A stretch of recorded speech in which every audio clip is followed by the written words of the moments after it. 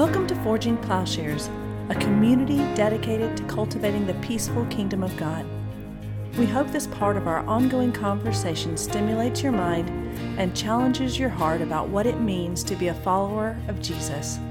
Please stay tuned at the end of the podcast for a short message about our ministry. Romans 3:25 to 26. God presented Christ as a sacrifice of atonement through the shedding of his blood to be received by faith. He did this to demonstrate his righteousness, because in his forbearance he had left the sins committed beforehand unpunished. He did it to demonstrate his righteousness at the present time, so as to be just and the one who justifies those who have faith in Jesus. In addition to refuting the false teacher in Rome, Paul is also challenging the Roman Christians to accept a more comprehensive understanding of the work of Christ. If you look up in 1:15, he says his reason for writing, and he hopes to eventually visit, he says, is to explain the gospel. He says, that is why I'm so eager to preach the gospel, also to you who are in Rome. Maybe Paul is presuming they have not heard the gospel in its fullness. They've not heard his gospel. And he is eager that they would have this more complete understanding so as to be able to resist this false teacher, but also so they might have a deeper faith. And where he is moving them from, or his point of departure, I think is expressed in this verse, in verses 23 to 26. That is, this is their view regarding the work of Christ, in which, notice, the atonement is said to be for the sake of release from previously committed transgressions. Now, there's nothing wrong with their understanding. Their understanding is true insofar as it goes. But maybe it doesn't go very far, and so Paul is beginning with what they understand and is going to build from there. Maybe they are focused on the efficacy of Christ's death, and so focused that they fail to consider the resurrection. And in fact, Paul states in the beginning of the letter, he emphasizes the resurrection. And that seems maybe even to be a thesis. Christ's resurrection is where his defeat of death and the beginning of the rule over the powers is inaugurated. So he's going to expand upon what it means here in this verse to be just and the one who justifies, and how it is that those who have faith in Jesus are justified. They may have a very legalistic or law-based understanding. And so the Roman Christians, as we gather from the way in which Paul builds his case, maybe they simply believe that Christ has replaced the need for sacrifice for sin as in the temple. And they may not have grasped the cosmic implications of Christ. Maybe Christ's death functions more as an apparent replacement of the temple cult, or the notion that it cleanses or wipes away their individual transgressions.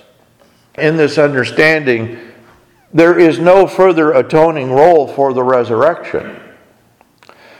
And maybe they're looking forward to a future vindication in their own resurrection, but they fail to apprehend the notion of a resurrection life now.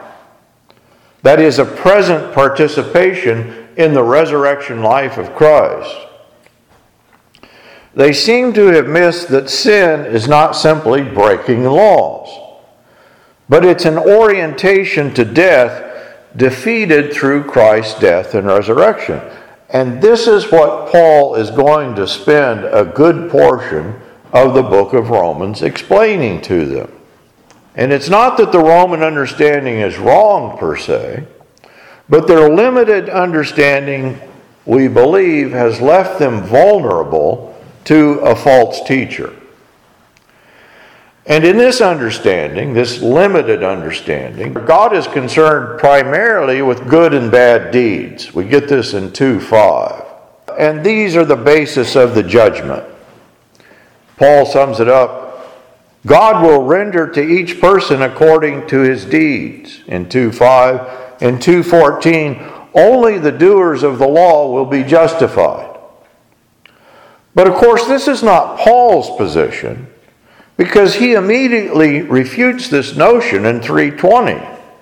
He says that from the works of the law, no flesh will be justified.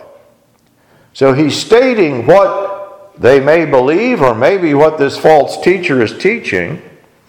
And then Paul says very clearly in 3:28 that justification comes by faith, apart from works of the law.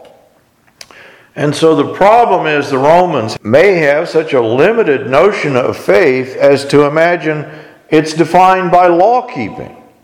And, Christ satisfies the law, and faith is trusting in this fact. And the false teacher has been able to take advantage of their narrow understanding. And so Paul is simultaneously refuting the false teaching and broadening their understanding by presenting his more radical gospel. And I think he's doing this on two fronts. He's showing, first of all, that the problem of sin is more serious than they imagined. And then he's showing that the answer of salvation is also cosmic. It's fundamental. It's all-encompassing. Where their faith is attached to law and transgression, the resurrection faith, which Paul will begin to spell out, it entails cosmic new creation. And so to convince them of this more radical gospel, their basic concepts of justification, judgment, and sin are going to need to be reworked in light of the work of Christ. And this will involve them in a new reading of the Bible that he's going to take up in chapter 4, and we're about to look at. So the concept of the false teacher, which the Romans may share, is justification is through works. Judgment is on the basis of works. And sin is concerned with bad works. And this is hardly an adequate understanding of the depth of the human predicament and the need for rescue. So Paul broadens their understanding of sin, moving them from focus on sin as a mere act to picturing it as bondage to deception. And rather than speaking of plural sins, as he actually does in 23 to 26, Paul is in the rest of the book going to speak of singular sin. As Lewis Martin points out, while Paul uses the word sin in the singular, he uses that rather frequently, he only uses the plural in a very limited number of cases. Martin counts 4. I think he may have undercounted. But he says that only when he is quoting traditional formulas does Paul speak of Jesus as having died for our sins, plural. And as long as the Roman Christians think of sins as defined by works of the law, as it says, for the sake of release from previously committed sins, the danger is they will consider the human predicament as concerned with outward works and signs such as circumcision. And in turn, God will be understood through the law as the one, who punishes and rewards. And justice and judgment will also be law-based determinations.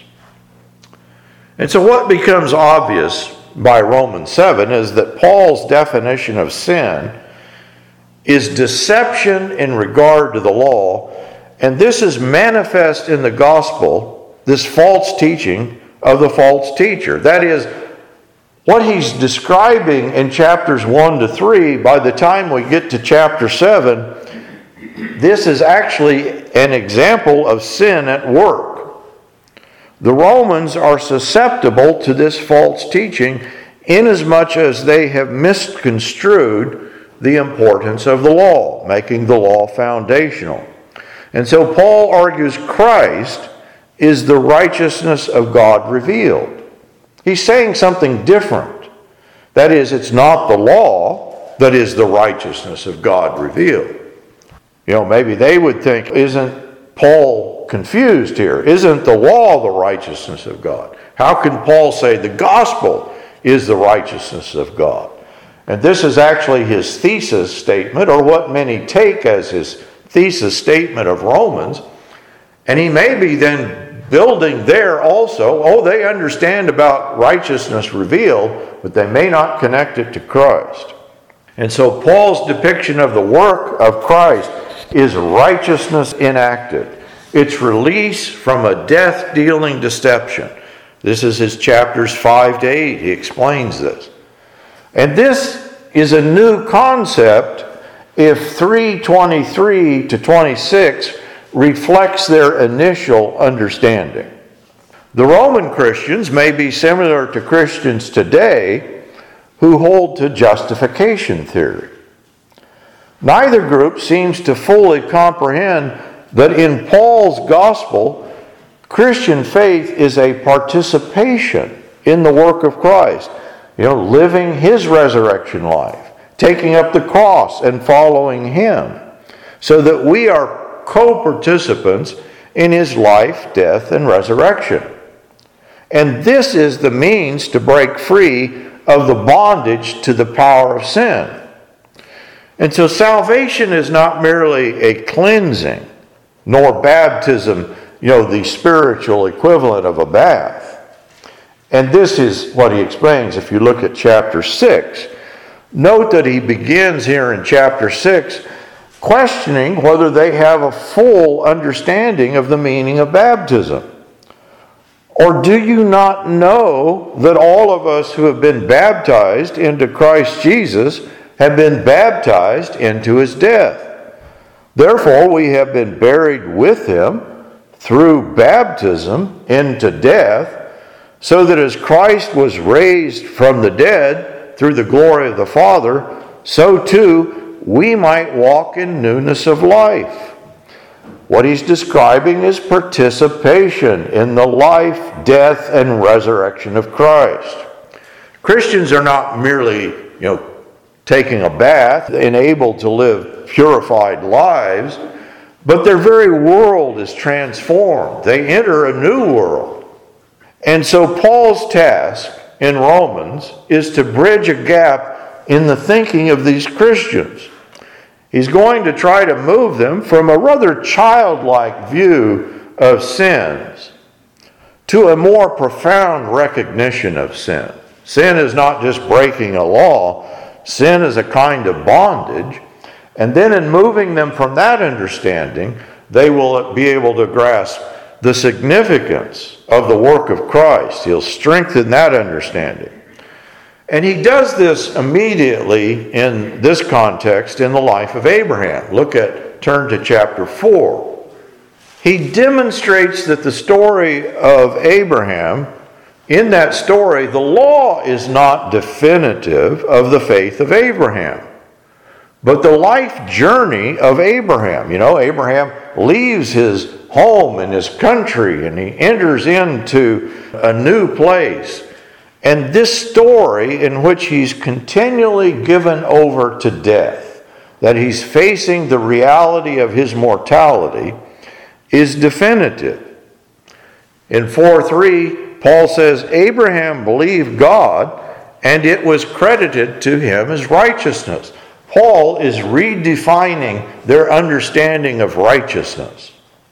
Where the Romans may consider righteousness as defined by the law, Paul connects it to this faith of Abraham, which precedes the law.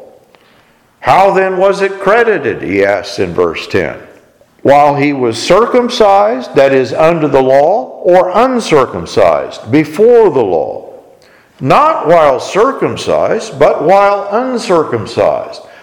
Abraham's faith is not defined by the law, as there was no law. Abraham is the prototype of Christian faith, and yet his faith is nothing on the order of that described in chapters 1 to 3 by this false teacher, or maybe even in their own understanding, in which law is determinate. The law is secondary in the life of Abraham. It's a mere sign of the promise of life. Look at verse 11. He received the sign of circumcision, a seal of the righteousness of faith, which he had while uncircumcised, so that he might be the father of all who believe without being circumcised, that righteousness might be credited to them. And so certainly he's the father of the circumcised, the father of the Jews, but Paul is saying he's the father of the uncircumcised. Verse 13, for the promise to Abraham or to his descendants that he would be the heir of the world was not through the law, but through the righteousness of faith. So Abraham's faith, it stands juxtaposed to the notion that faith is in regard to the law, or that faith is objective and static, rather than dynamic and lived out. Abraham's life journey illustrates this. His active trust in God, his leaving his home country and family, and his continued journey, in which Paul portrays it as a journey into death. You know, it's a place of the unknown, literally and metaphorically. And this then is the substance of faith. It's participatory. Abraham in this, if we're thinking of justification theory, he does not feel a guilt-stricken conscience before the law. That's not even a possibility. Law does not figure into the equation at all. Rather, Abraham's faith was exercised in his orientation to the promise of life in the face of death. Look at verse 13. Without becoming weak in his faith, he contemplated his own body, now as good as dead, since he was about 100 years old, and the deadness of Sarah's womb. Yet with respect to the promise of God, he did not waver in unbelief, but grew strong in faith, giving glory to God. And so Paul concludes, he's taking them to a new place. They've never read Scripture like Paul's reading it. They've never understood Abraham like Paul's understanding Abraham. He's reading the story from a Christocentric understanding. And he's defining then, he concludes his depiction of faith in a reference to Christ. And the notion that faith is resurrection faith. Verse 23 to 24. Now not for his sake only was it written that it was credited to him, but for our sake also, to whom it will be credited, as those who believe in him who raised Jesus our Lord from the dead. He's saying that's Abraham's faith. Righteousness is not a legal term for Paul. It really has nothing to do with the law, but it pertains directly to Christ and his making right. The Greek here is simply the notion that something is wrong and there is a right-wising, that things are being set right that are wrong. Where death reigned prior to faith, through faith, life reigns in Christ, through Christ and resurrection faith. And this is what it means. This is what he means up in 23 to 26 when he says that Christ is just and the one who justifies. I think this is new information for them. The Romans may have had a weak view of the resurrection, viewing it as a kind of reward at the end of their life, a kind of end point of cleansing from sin. But Paul's view is more radical. Cleansing and freedom from sin, they're not simply the achievement leading to the resurrection, Rather, cleansing and hence freedom from sin is the freedom of resurrection. Resurrection is the liberating event, bringing about freedom from the law of sin and death. And this then is enacted in Christ for all who have faith, as illustrated in the resurrection faith of Abraham. One's life course is liberated from death through faith. Christians are liberated from the very structures of sin through resurrection faith. This is the atoning, liberating work accomplished by Christ. It's displayed by Abraham. It's definitive of Christian faith. The resurrection orientation is itself salvific in its defeat of the orientation to death, which is sin. And this is what Paul explains in Romans 5. He takes all of this a step further, juxtaposing Adam and Christ, who he will call the second Adam. In 17 of chapter 5, for if by the transgression of the one death reigned, through the one much more those who receive the abundance of grace and of the gift of righteousness will reign in life through the one, Christ Jesus. Through one, death reigns. First Adam, death reigns. Second Adam, life reigns. Verse 12, death reigned in Adam, and this accounts for the spread of sin, and death spread to all men. Verse 14, he just says, death reigned. Verse 15, the many died. Verse 17, death reigned through the one. Is there any confusion about the problem? Death reigned, and sin then reigns in death. Just so, he says in verse 21, sin reigned in death. Here, sin is a singular problem. It's ethical. It's epistemological. It's ontological. That is, it has to do with our whole ethical being, the ground of who we are. It has been captured. And the human race, not just in physical death, but it's certainly that, but in an orientation in which, life is oriented to death, and life is just death dealing. And Paul then in chapter 7 will describe this as a primordial deception. He refers to it, he'll refer to Isaiah. He says this is a covenant with death. He'll sum it up as the law of sin and death. In chapter 7, he explains how the dynamic of this lie works in conjunction with the law. Here's where the law enters in, or maybe just simply human understanding of the law. There is a fundamental deception, he says, in regard to the law. In verse 11 of chapter 7, sin, taking an opportunity through the commandment, deceived me, and through it killed me. And in this chapter, Paul describes the topography of the human subject in which this lie, this deception takes hold. Chapters 5 and chapter 7 then explains how it is. What's the problem? How it is that the law of sin and death has captured the human race. And chapters 6 and 8 describe how Christ frees from this death-dealing bondage of sin. I think this is new territory for the Romans, because they hadn't thought at this depth. And far from the law playing a guiding or defining role in Paul's gospel, as it apparently does in their gospel, for Paul the law is the occasion for sin. And it may be that it is not only the false teacher implicated in this deception, but the Romans, through their own inadequate notion of atonement, that this false teacher has been given an opportunity. But I would say this is not the particular trick of this teacher or peculiar weakness on the part of the Romans.